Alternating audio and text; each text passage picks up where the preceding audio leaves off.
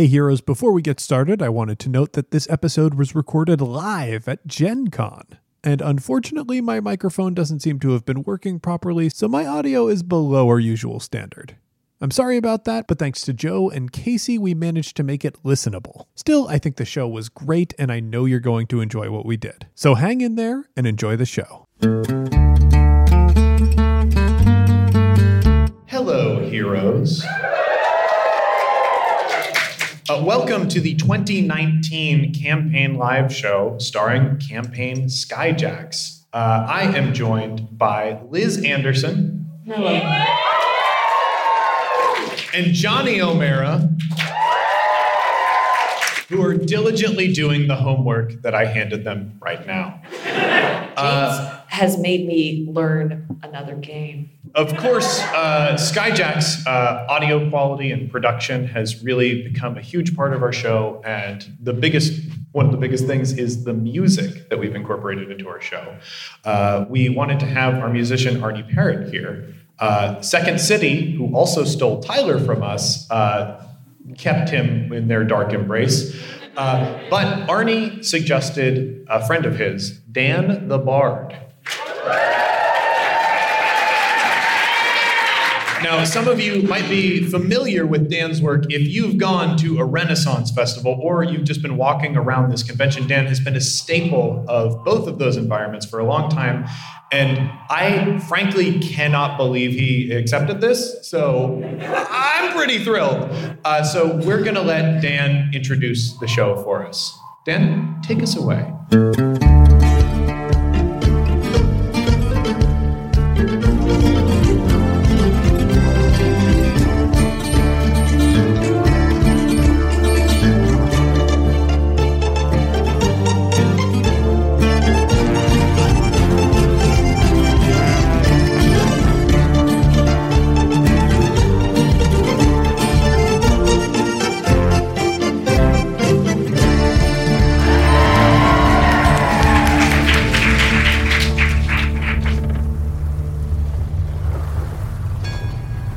Our story begins in the clouds.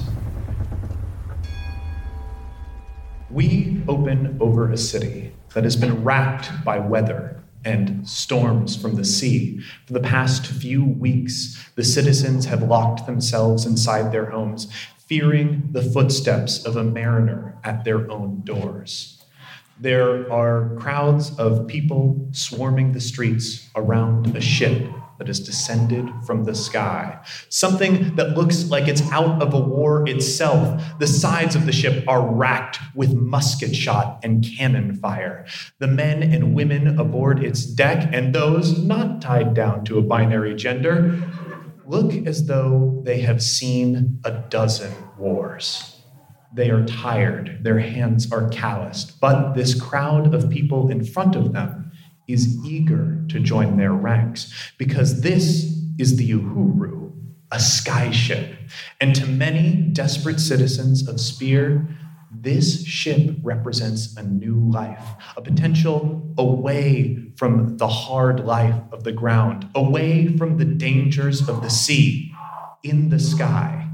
And even though they would be corsairs, even though they would be hunted by the Red Feather Syndicate, perhaps even the church or what privateers rule the sky, it offers them control over their own lives, and that chance is worth almost anything.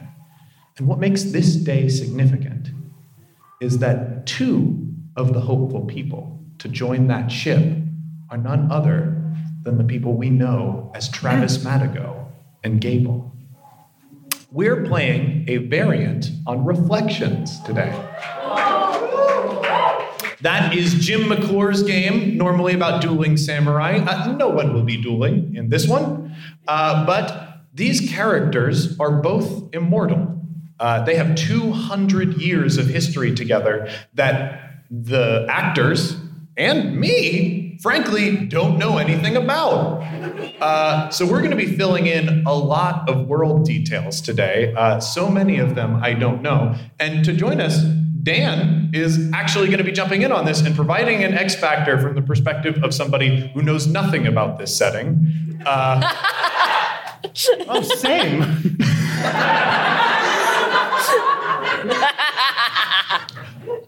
So the way this game works is it's played out in scenes. There are going to be 5 scenes that explore the past of these characters together.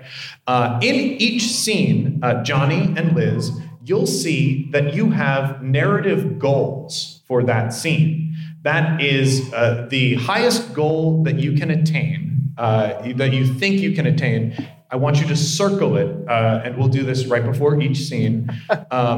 The low goals are things that I believe will be very narratively easy for your characters to accomplish. They're not going to challenge you to be vulnerable or work at all. And the higher goals will require you to expose a lot of yourselves, which, is why I incentivize them. So at the end of this exercise, we're going to reach a point where you will have circled a certain number of things. We will evaluate whether or not you actually hit those goals. And that will turn into a character resource that is going to become vitally important later on in this campaign. And just to be clear, one of us can win, correct? Unfortunately, unlike Reflections, nobody's going to win this one. Because we figured the odds would really be stacked against you. Because you wouldn't learn the rules of the game. Does that make sense? As if Liz knows the rules. She can't read the dice, but she knows the rules. No, patently false. So are we just supposed to be circling the things that us as players want to accomplish? Exactly. So it's just like, oh, yeah, I think I can do that, or I can't even see how I would begin to justify doing that, so I'm not... Like how good we can act it? Yeah, how good you can act it, or like if some of it might require you to like manipulate Johnny into a specific circumstance, and it's whether or not you think that's actually possible. So, to begin Reflections, each character has a statement about themselves that I will have our players read. Liz, start with Gable. Oh, it was a moment of necessity. We locked eyes, and I knew it was for a reason. I met you when you were young. My name is Uriel, and I can no longer run alone. Where is Gable aboard the Uhuru when they first see Travis Madigo? Didn't we all get on at the same time? Yes, you could have gotten all on at the same time, but there are a lot of people in the shuffle. I think Travis obviously has a better shot at seeing you first because of my keen eye. Oh, yeah, because Travis is really observant and cares about other people. I think Gable waited until everyone got onto the ship. Ooh, sort of walked up slowly. Where was Travis? Travis was, I assume that he cheated somehow his way into the front of the line. You're not in this part of the scene, though. I like that a lot. So, yeah, he cheated his way to the front of the line. Across the sea of people, you see those telltale white locks that are very evocative of 90s boy bands. What feeling do you get? What strikes you? Trepidation? I mean, knowing Travis, absolutely good. Maybe you even clutch your watch. Let's move over to Travis. Travis, could you read your statement for us? Mm-hmm. It was a moment of desperation. We locked eyes as I snuck aboard the ship. I met you when you killed my parents. My name is William, and I am an opportunist, and I can no longer run alone. So, William not only cheated their way to the front of the line, but actually snuck aboard the ship. Well, certainly. Once you're on a ship, who's to say who's where or why? The captain. Now, when you say snuck aboard, did you, climb the side of the ship? I am not a climber. If you walk with a purpose, you can get almost anywhere you need to be. For instance, a stage in a convention center. So you just sort of swift walked with a clipboard onto the Uhuru. Hello, I'm Johnny O'Mara. I would like to be your friend. How famous can you make me? The answer is, This will do. Now, Dan, I have a question for you. I described this as kind of an embattled city and town. What is the Skyship port like here? Is it robust? Is it small? Is it cobbled together? It's very robust. This is an incredibly, almost inappropriately gaudy port. Too many colors. Somebody on the creative team of the city council is out of control and needs to be reined in. I think it's the same team that did the Cheesecake Factory. Yeah. There's kind of an Egyptian theme for some reason. Yeah. Egyptian and cheese, which is very unusual. It usually melts, but they use the pyramids to cool it off. But the pyramids melted too, and they just keep rebuilding them. It's great. It wasn't grain storage or tombs. It was cheese cooling. That's why they made the pyramids. Because this town has been like racked by storms and floods and water, I think some of like these gaudy, cheery decorations have like faded in a way that it looks worse when something that was always kind of nice is a little bad, worse than, something that has been devastated that was never really nice. Like, any improv show.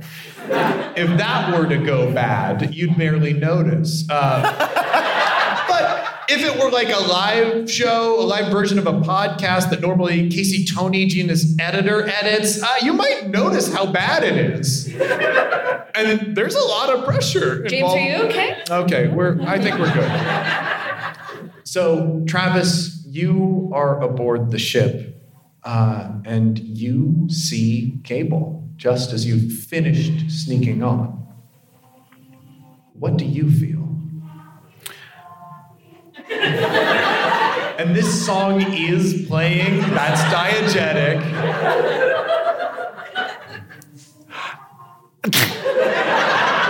We'll wait. Fear and resentment. Fear and resentment. So that hits your chest as we flash back 210 years ago, before the stars fell. Johnny, what kind of city did Travis grow up in? The sort of sphere equivalent of a metropolis. Okay. Like a glittering metropolis. Wonderful, wonderful. Is it like seaside, or is it, internal? Is it a Chicago metropolis, or is it a New York metropolis? Forget about it. A Chicago metropolis. What's their regional food that they're known for? Hot dogs and pizza. Oh, good. Very original. I like this. Was that a real question? No. Okay. So, Dan, we've got a metropolis. In your mind, what is the... One thing they would never put on a hot dog. Yeah. What is like an impressive, distinct feature of this place? It can be either natural or man-made. Well, let's go with both. Let's say there was a natural edifice of some kind that people took turns decorating every generation or two. So imagine like a big rocky grotto that has been changed over and over, sometimes for the better and sometimes for worse. Ooh. Liz, what's the spookiest decoration that people have chosen over time for this? Like the one that, people look into it and that's the thing that stands out the most. Skeleton. Yeah! So there is this rocky edifice that had kind of a natural skull shape that over generations, the people have carved and smoothed down into a massive skull that overlooks the city. Now, it is something that is decorated. If you can imagine traditions of painting skulls like sugar skulls, perhaps in a distinct pattern that is not culturally appropriative, you see this skull has been decorated. And I think there's probably even some cool lighting displays on it. At night, it looks beautiful. And night is the time that we find it for the first time. Because the city right now is in peril. And it's in peril, you can tell, because it is glowing with the heat of fire. Smoke is spiraling up over the top of this metropolis. Many buildings are set ablaze. There are people running and screaming for their lives. No, this is not the Stars Fall. This is before, when dark things would descend from the sky and wreak havoc on the lands of the earth. Travis, what was your home like? Or I suppose I should say William. Where did William grow up? What did it look like up until he was forced out at a young age? It was a penthouse. Really? Mm-hmm. Were you wealthy? Yes. Please walk us through this penthouse. So it is at the top of the tallest building in this metropolis, and you have a wonderful view of the spooky skull. Okay. Yeah. It's just lots of very old furniture that looks like it was probably passed down, but very well kept from generation to generation. A very old money house. I like this. And when we see this old world, old money house, as wind is sweeping through it, disrupting the natural order of this place, it spirals around, moving candelabras, knocking them down, different bits of paper and perhaps quills are swirling through the air. Dan, we come to a portrait of a severe-looking man. Could you describe him? A severe-looking man. Yeah. He has a long coat. He has very sharp, high cheekbones. He has a very long, sort of white goatee, and his eyes are sunken way too far to actually be useful.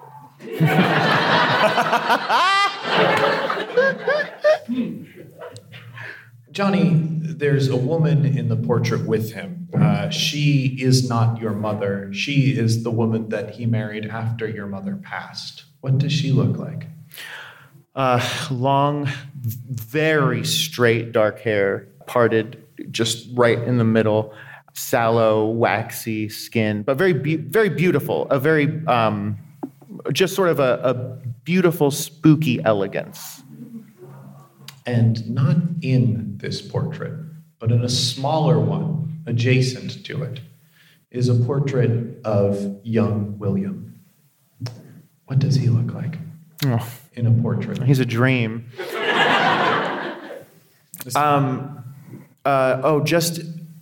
Just a vision of the upper crust, perfectly coiffed hair, a meticulously, what's the word for someone who, tailored jacket, the shorter cropped hair, maybe sort of a school regulation haircut, and definitely like school regulation clothes, a uniform, if you will.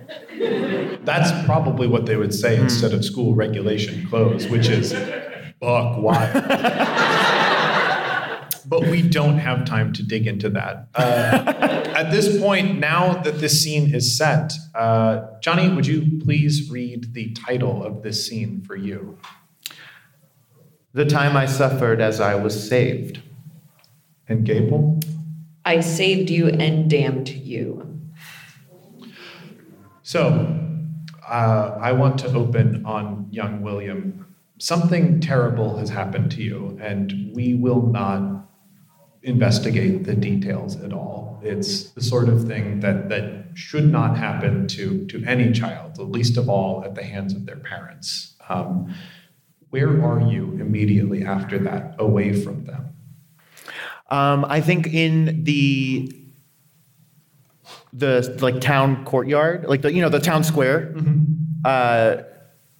sort of aimlessly strolling, but looking like I have a purpose. That sort of, I don't know where to go, so I just need to move. Right. And Gable, I want to know, when he first sees Uriel, what do they look like? I don't think he can see Uriel. Interesting. At least not right now, because For this sure. is not the thing yet, correct? No, this is it. This is it? This is it. We're in the scene now. Baby. Oh, there she is. You. No, at first there's nothing there. Mm-hmm. And then we're just out on the street. I think that's where we've set it. I think you have been wandering around aimlessly, William, but you do hear a shout of familiar voices behind you. You turn around and see that the shouting that you had heard earlier, you had assumed it had something to do with a sporting event that was going on. But the screams have grown much more severe, and there are shouts of fire. You can see that in a group looking extremely menacing, even more menacing than earlier this evening when you were struck, you see your parents and their servant looking for you with anger and desperation written across their faces. What is the first evidence that Uriel is here? Uriel has been dragging the broadsword, the greatsword, broadsword? Greatsword. Thank you. Behind them and creating sparks as they make their way towards the scene. So I think though you cannot see a physical being causing it, you see a trail of sparks moving down the alley. They kick up thick, glowing embers that strike at the buildings next to them. And the construction here, although it is fine, is still wood. And it is a construction that has had many corners cut on it over the dozens and dozens of years. And even considering that, the buildings go up so much more quickly than you can imagine. For a while, the flames dance in your eyes as it comes closer towards you. What do you do, caught between fire making its way down the street, slowly inching towards you, and people that shouldn't be taking care of you, angrily shouting behind you? I run towards the fire. Wow. All right. Uriel, there is a child running towards you. 100 eyes pop open. Does he see that? Does he? I certainly get a spike on my EMF detector. I think that's the first glimpse of you that I see, is the eyes. As it pops open, they see simultaneously so much. Most 90% of the eyes, 99% of the eyes are staring at the people coming down the alley who are known to be in the process of being judged and will be struck down. But there's only one eye that is staring at William. What does that eye see? Tears. What I like tears. I think it sees something even. I think it sees something deeper too. I love tears. I think it sees something deeper too. Johnny, what do you think that might be? Inside tears? Well, that answer wasn't as good as Liz's. No, it sees, I think, it sees a path and a branch in the path. So I don't think that they're quite able to make a judgment. Because it could fall either way. Like this is the branch of the path this night. And this is the first time that this has ever happened to Uriel. Seeing that there is more than one option inside of a heart. Wow, so you have only judged the guilty before this moment. Or have only considered people to be guilty. Wow. That is fascinating. And one of the things that I've noticed in this, seeing branching paths, that is just like when Jonet's eye opened in the dart game. Tyler's not here. This is about us. Tyler is better, though. Can we pause for a minute and agree that Tyler's better? Toe to tip, yeah. He's so much better that he couldn't be bothered to come. So this is what you got. Dan, that severe man from the portrait earlier, that is, of course, William's father. And I would like you to decide what are the last words that William hears from his father?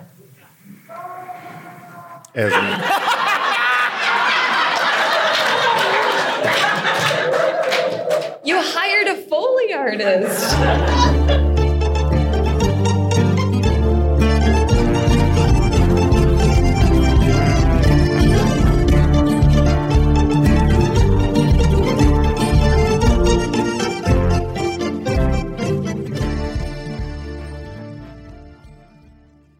Hey heroes, it's James. Welcome to the mid-roll. We're going to have a short one this week, but I wanted to take some time and thank our backers on Patreon. Without you, this show would not be possible, especially not our Gen Con live show, because we had to get our performers out to the location, which costs a lot of money. So frankly, we depend on the Patreon for stuff like that.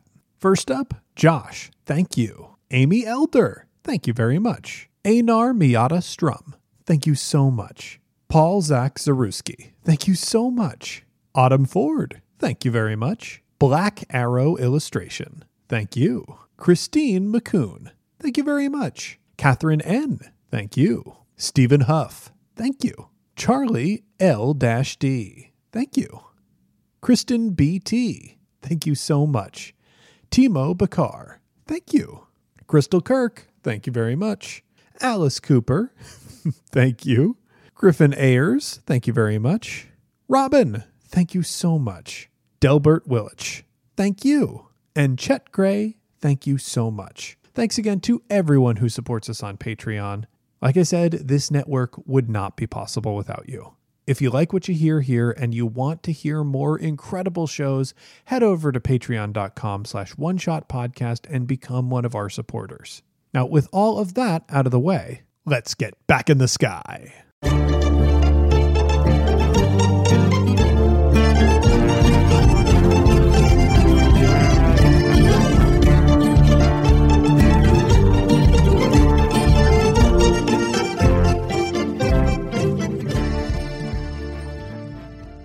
I said you would be able to make some buck wild calls here and you don't need to shy away.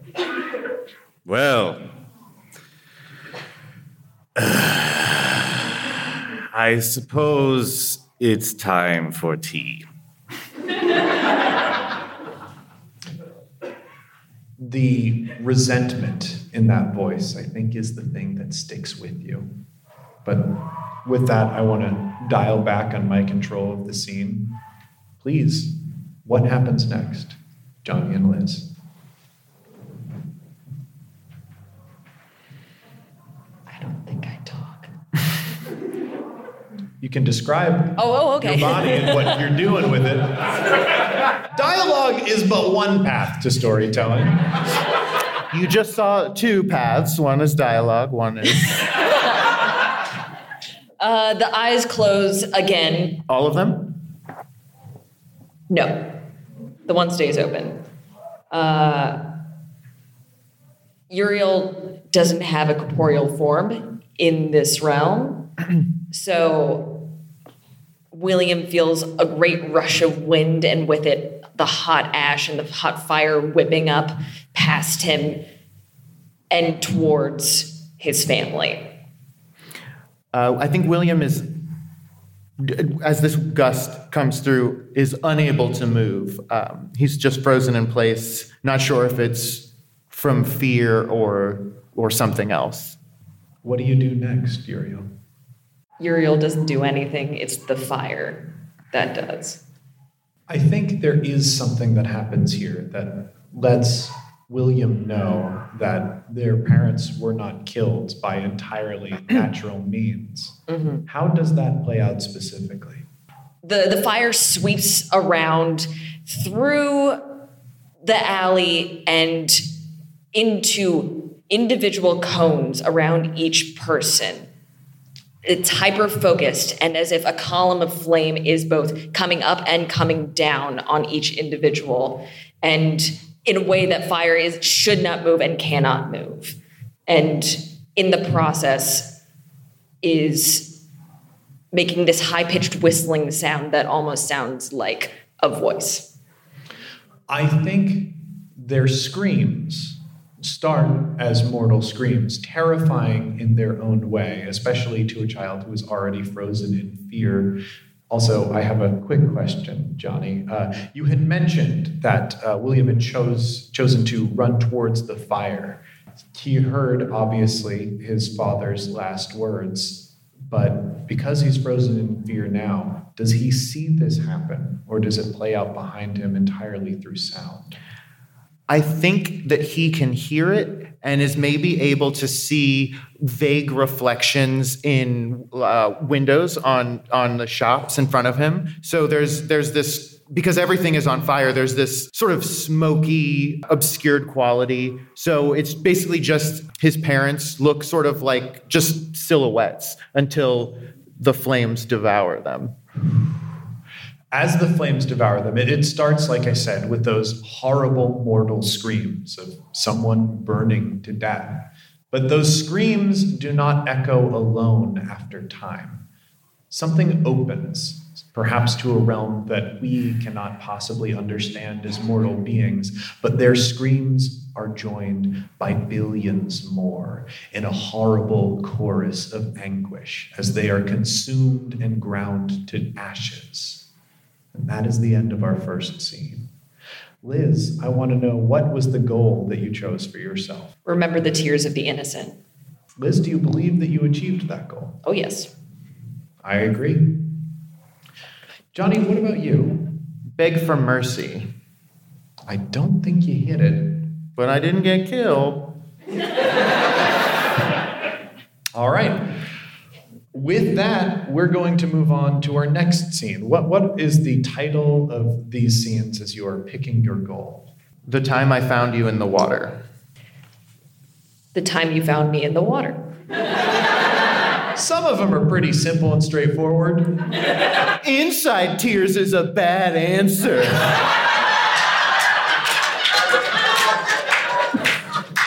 Sorry, we can't continue the podcast because I have been killed. Inside tears is jizz. Anyway.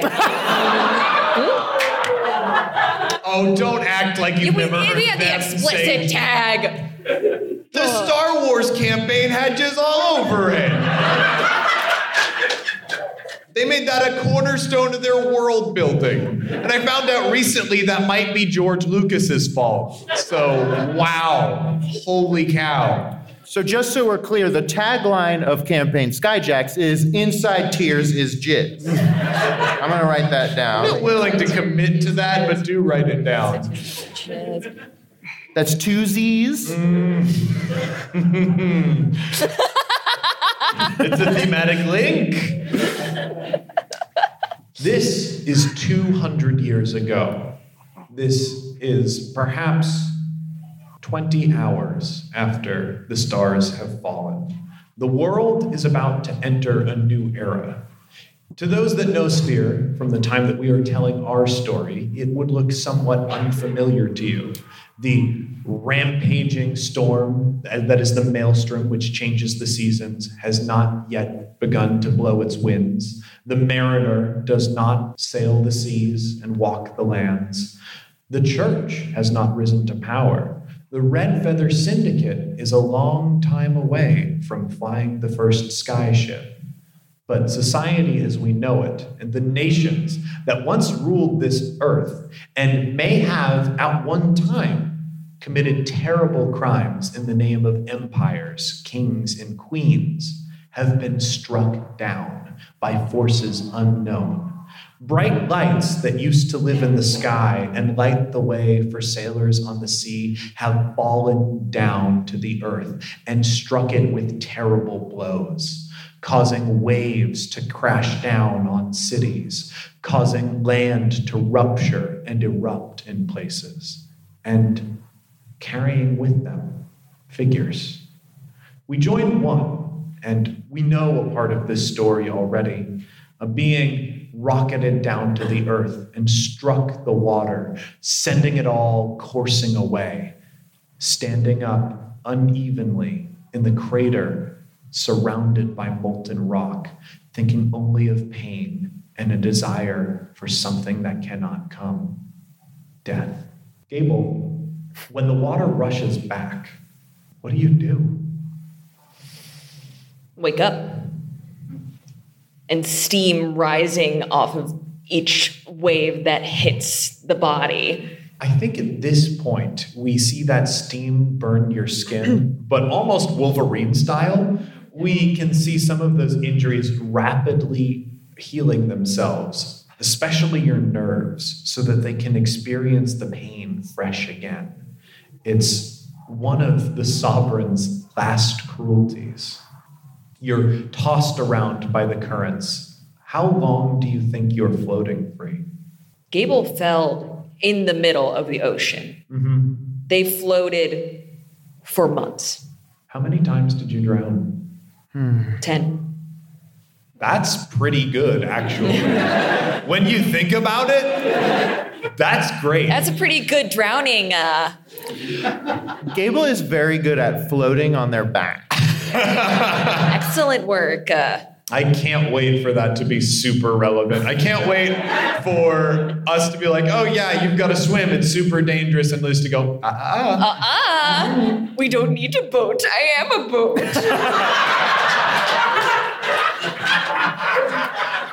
Would you like a raft? I want just some flashes from you, Johnny. How do you think Travis survived the fall?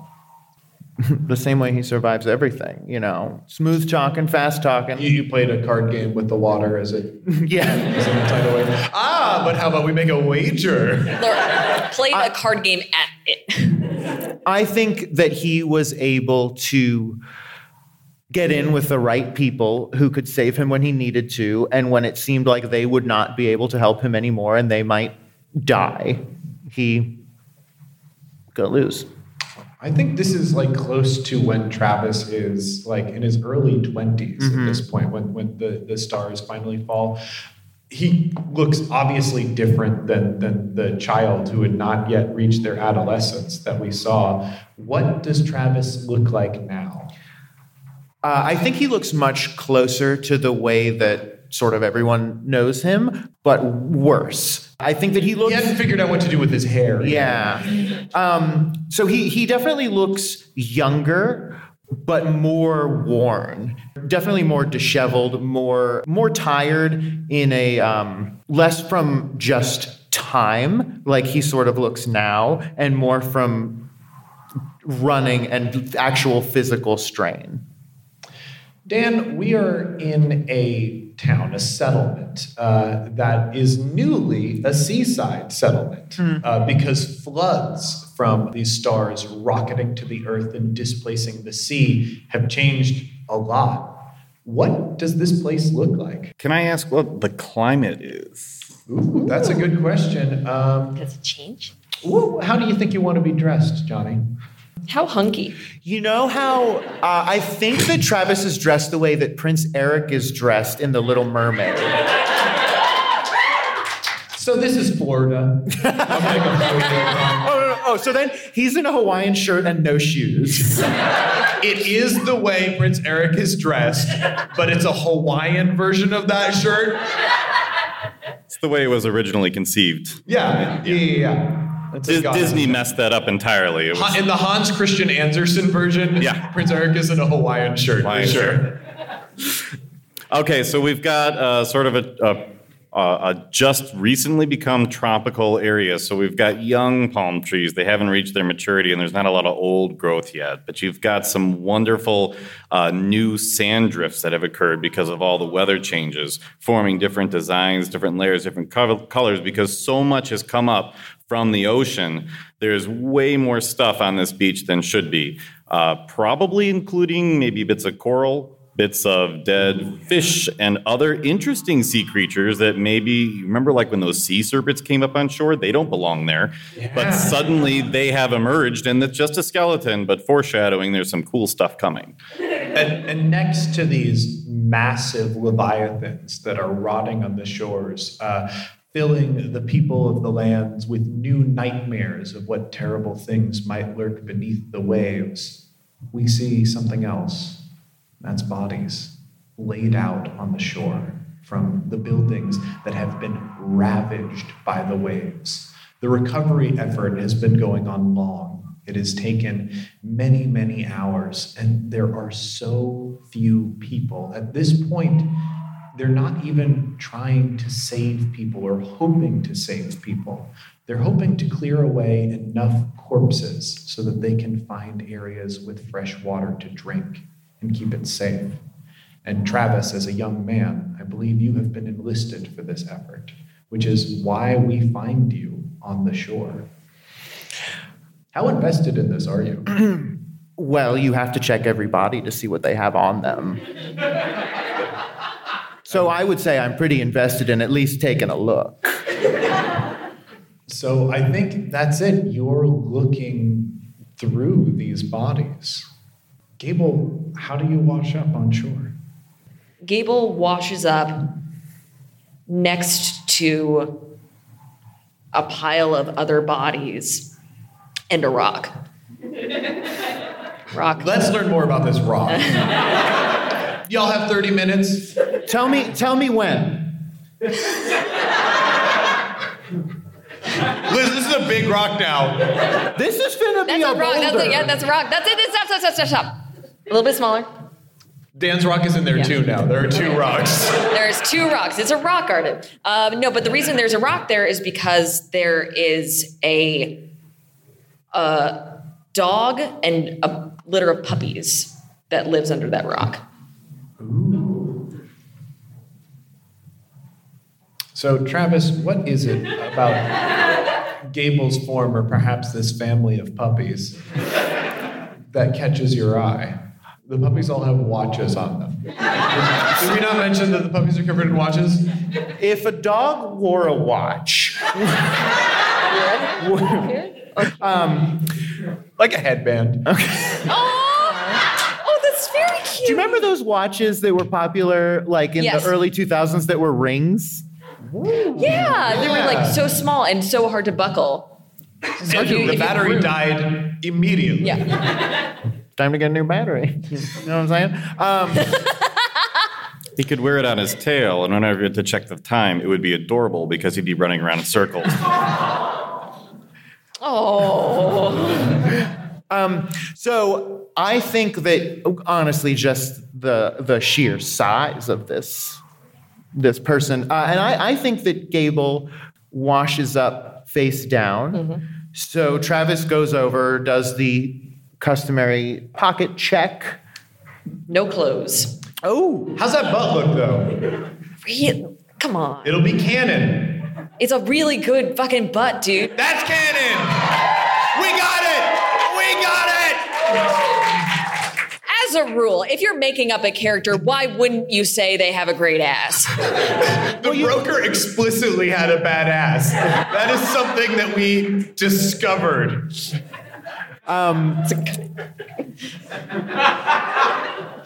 okay. Well, then I'm just going to check out that ass. I think legally I'm obligated. Travis walks up. I think it's unusual for the bodies to be naked. I think they usually have shreds of clothing because they haven't been floating so effortlessly in the water for months. I think that most of them spend less time more as nearby cities are overtaken by water than they get washed up, whereas Gable fell in the middle of the ocean. So this is a curiosity, to be sure.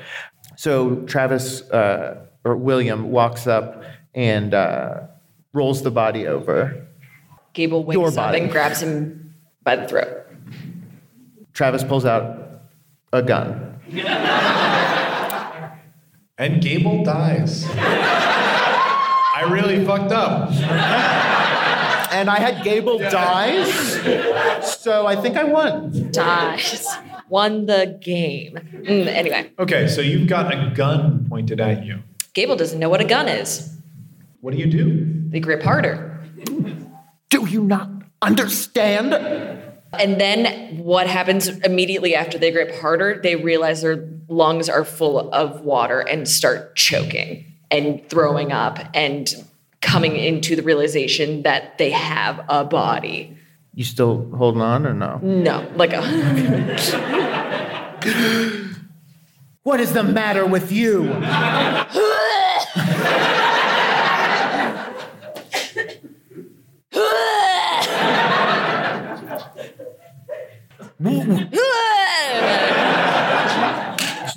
You should be dead. All of these people are dead. Why aren't you? And why are you naked? And why don't you have any cash? Who? I can...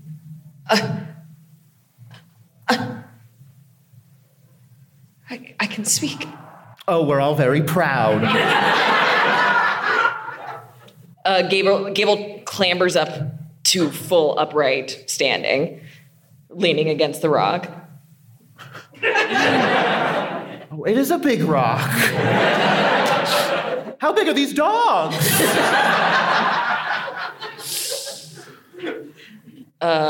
What are you?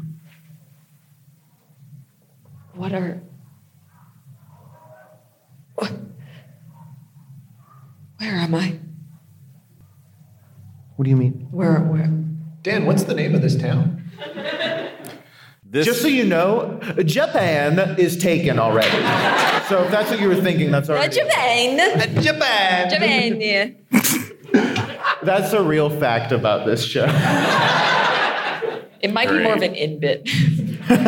Is there any population here at all? So I think it has been greatly reduced, but there is clearly some kind of recovery effort. They're pulling bodies out to, try and go on. So All right. Well, we'll call it Gavinport.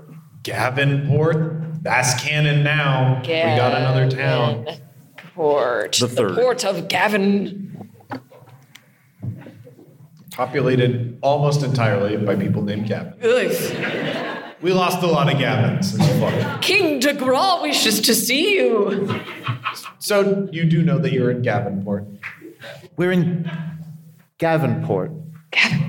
I think your memory hurts you. Thoughts are jumbled. This is your first time grappling with thoughts in a body. It's as if you were a baby. You have no memory of anything that's ever happened to you, so you're formulating your ideas about the world in rapid succession. It's like it's like almost the internet turning on inside of your brain. Ooh. I think there's a flash. You see some of the sins of Gavinport. Ooh.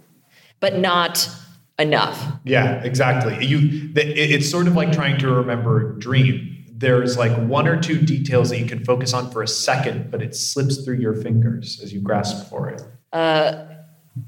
Gable's ignoring Travis and... Good move. Yeah. Trying to focus and go back into basically their incorporeal form, just spread out. It usually is like basically a cloud of thought and feeling and fury. But the moment that they try to feel, and what keeps them together is hate and desire to give retribution. But what breaks their concentration is one of the puppies licking their ankle. Yeah. That puppy's dead now in canon, though, because it's been a long it's time. almost 200 years later. Licking Gable makes you immortal.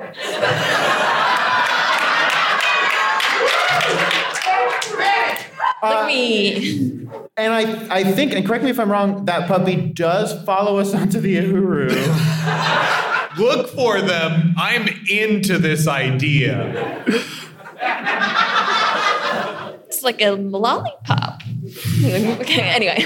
Its name is Tony. This means nothing to me. He can hang out with Jane and Pliff. All right, which one of you? We don't have time. We explicitly don't have time. Yeah, we do need to get back to this rock. Yeah. So you are snapped out of it. And I think for that time, that magic eye effect that is on Gable, sometimes if you look at them hard, like that gets amped up. They blur out a little bit. Answer my question. What are you? I just saved your life. Can we see any homes? You can see ruined buildings. Gable looks at the roofs of the ruined buildings all around them and can only think of the first thing they see. My name is Gable. That didn't answer my question. I said what, not who. Gable walks away. Don't you walk away from me. I'm walking away from you. They're gone. Travis goes to check another body. This one's dead. Do you ignore this person and keep walking, or is there more between you in this moment? I don't think so. And they're a normal person, a human person. Gable turns back around. Do you think that I'm human? I don't know what I think, which is why I asked. Can I pass as human? I don't know, can you? Gable walks away again. Probably a good move. Liz, what was your goal for that scene? Threaten a weaker creature.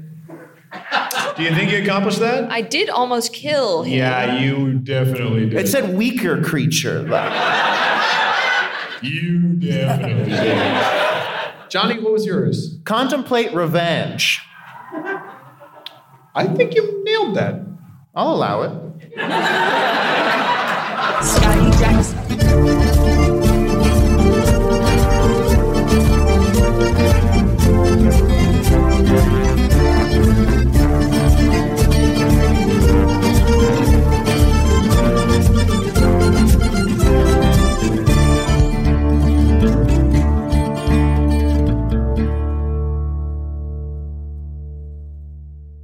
One for the suggestion box to the Captain's Council. Is everyone present and accounted for? Jonet's taking a nap. Okay, Jonet's taking a nap, but seems we got Travis and Gable. I'm taking a nap. Oh, I'll take a nap too. All right. No. It's Captain's Council time. If you leave me in charge of the Captain's Council, you will not like the ship that you see on the other side of that meeting. I will make changes. I will not hold myself back. What changes do you want to make? Oh, believe you me, they're sexual. Yeah, no one likes that. What do you say about extremely casual Friday? How's that strike you? No, thank pass. you. Hard pass. Yeah, well, that's why no one's going to be napping through this. It's saving for Jonet, who's a growing boy and needs his rest. True. He's going to be 7 feet tall soon. So this one just says, bring back Taco Tuesday. Tuber Tuesday is terrible, and we hate it. Well, we do have a lot of potatoes, but you could make potato tacos. Yeah. Tacos. That's just a lack of imagination, I think. Well, I mean, that's mostly B's department. Yeah. Go talk to B. Well, if anyone wants to talk to the Wasp, be my guest. Plus, we've still got Taco Thursdays, so I don't really see why they're complaining. I think they just want it on the Tuesday because they like the alliteration, and I understand it's very satisfying to say. Taco Thursday is also alliterative. Yeah, but it sounds terrible. I love a But taco. it tastes delicious. It's so delicious. With the cheese, and sometimes if you twice bake 2 sides of the taco, you can make a super taco. It's delicious. I'm mostly concerned about Taco Thursday following immediately after Waco Wednesday. Well, yeah. What else would be on Wednesday? What else would go there? I mean, okay, fine.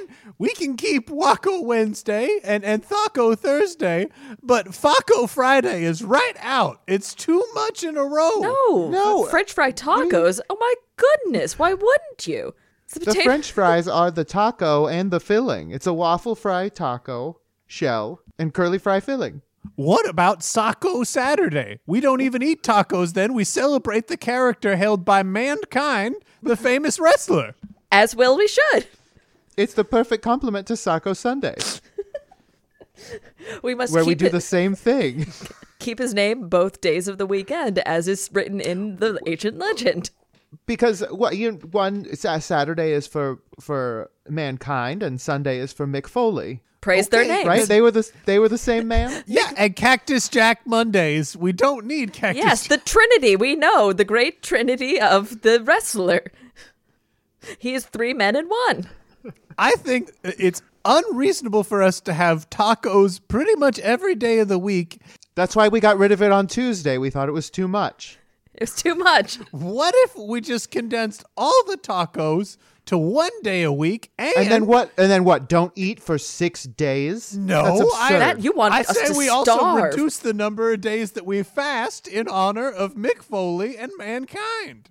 Are you blaspheming in his You're just name? begging for trouble to befall our ship. Oh, yes, that's right. Show me trouble. I know you got it in you. Is that a reference to him? It's a sexual reference. There is no sex on Mick Foley's days. Never. Spit. Well, fine. I still think too many tacos and Taco Tuesday sounds better than all of the other days that we have dedicated to tacos. May his ire come upon thee, Spit. I swear unto him in his 3 natures, and soon unto you, a great smackdown shall be coming on this Monday night. No, it shall be Raw on a Monday night and SmackDown on a Tuesday. We cut to Monday where Spit is on top of a steel cage. He would like that far too much. He'd like it too much. Never mind. It's fine. We'll do the tacos on Tuesday, whatever. All right, problem solved. Campaign Skyjacks is a one-shot network production. For more information, be sure to follow us on Twitter at @CampaignPod for updates about live shows and other events we might be doing. You can find more great gaming shows over at oneshotpodcast.com. Like System Mastery. System Mastery is a delightful stroll through the history of role-playing games. Except the games are terrible and the hosts are real jerks about everything. Join hosts Jeff and John as they explore the weirdest games ever made to talk about what worked, what went wrong, and which Silverhawk was the best. It was Hot Wing. You can find their shows at systemmasterypodcast.com or through a link on the One Shot website. Finally, Jonnet Kessler was played by Tyler Davis, who can be found on Twitter at Tyler A. Dave, on Mainstage with Second City, or at I.O. with Devil's Daughter. Gable was played by Liz Anderson, who can be found on Twitter at LizAnderson___, or on her podcast, Paired. Travis Madigo was played by Johnny O'Mara, who can be found on Twitter at JohnnyandBriefs, or on his podcast, Dilettante Ball. I am James D'Amato, your host and game master.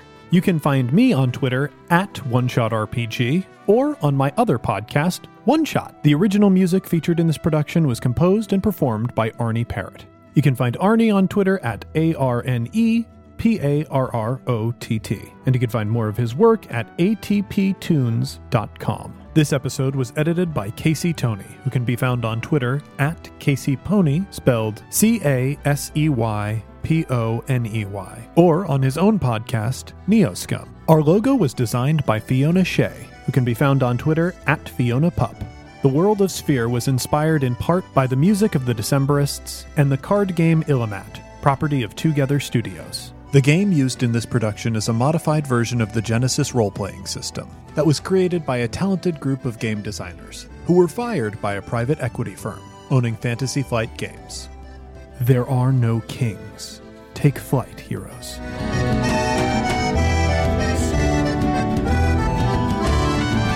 Health to the strangers who've ever been kind, and once for our friends ne'er to rise. Twice to the dearest we're leaving behind, who know we can never deny the call of the sky.